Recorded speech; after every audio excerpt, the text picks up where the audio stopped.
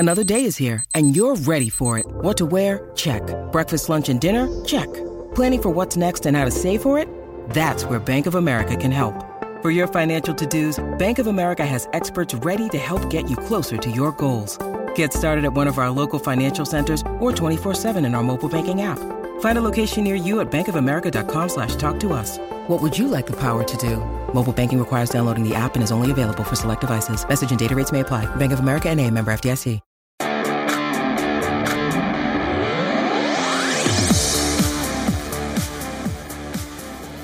Hi folks, this is Eagles beat reporter Mike Kay here for NJ Advanced Media, and this is your No Huddle Show quick hit. The Eagles continue to monitor Jordan Howard's shoulder injury. The starting running back suffered a shoulder stinger against the Chicago Bears in Week 9 and has missed all 3 games since. On Thursday, Doug Peterson said that Howard had still not been cleared for contact heading into the Week 14 matchup against the New York Giants on Monday Night Football. Howard is pretty much the bread and butter of this running attack, while Miles Sanders has done a solid job in his place. The Eagles seem to have a lot of confidence in Howard because of his ability to kind of just hit a hole and pick up extra yardage. He picks up what's in front of him. Doug Peterson doesn't think the injury is going to be season-ending in nature, which is good news because he won't be headed to injured reserve. If the Eagles can take care of business against the Giants in Week 14 on Monday Night Football, then Howard, if he were to return next week or the week after, could be a huge addition to the offense heading into the final stretch of the season. The Eagles are still in the playoff race. They're still in the NFC East hunt. They need to win all 4 of their remaining games. So Jordan Howard would be a key asset when he does inevitably return to the lineup, if he inevitably returns to the lineup. Now, speaking of injuries, Giants quarterback Daniel Jones suffered a high ankle sprain against the Green Bay Packers in Week 13. Jones was seen wearing a walking boot on Wednesday. Both he and head coach Pat Shurmur made it sound like Jones has a legitimate chance of missing the Monday Night Football game. In fact, it actually seems rather unlikely that Jones plays on Monday. Now, if he does not play, the rookie will be replaced by Eli Manning, who was benched earlier this year. Now, Eli Manning obviously is a legendary name in the NFL and for the Giants. Former Super Bowl MVP, 2-time Super Bowl winner, has done a lot of good for that franchise, but he's also become known for his turnovers and his silly mistakes in games. The last couple of years have not been kind to Eli Manning. That said, he is entering a game where the Eagles and Giants all-time rivalry is tied at 85-2, and the Eagles have never led the series in the history of their rivalry. So Eli Manning's coming into a big game on prime time. He could play spoiler with the Giants against an NFC East rival in front of a national audience, and I think this will be a game that he really tries to take advantage of.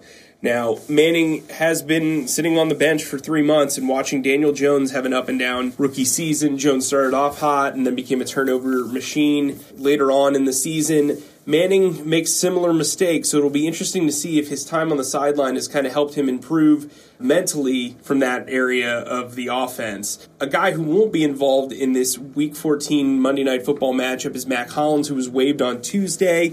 Doug Peterson and Mike Grove both alluded to the progress that Greg Ward and J.J. Arcega-Whiteside have made in the last 2 weeks as part of the reason why Hollins was released. Ward and J.J. Arcega-Whiteside have combined for 103 yards and a touchdown on 10 catches through 2 games.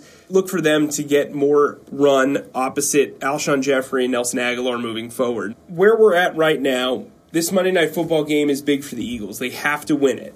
The Cowboys have a rough road as well. They're 6-6. The Eagles are 5-7. The Cowboys not only own a better record, but they also own the tiebreaker over the Eagles at this point. So the Eagles are really going to have to win all 4 of their remaining games because they play the NFC East, and right now the Cowboys have a 4-0 NFC East record. They'll play the Bears on Thursday night.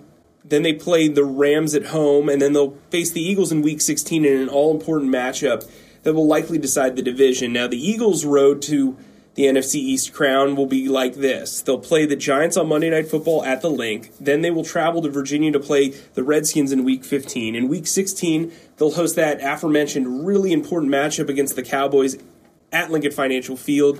And then they'll close out against the Giants on the road. Now, the Eagles have a much easier schedule just based on record, but we saw what happened in Miami in Week 13 when they went up against a team that came into the game at 2-9.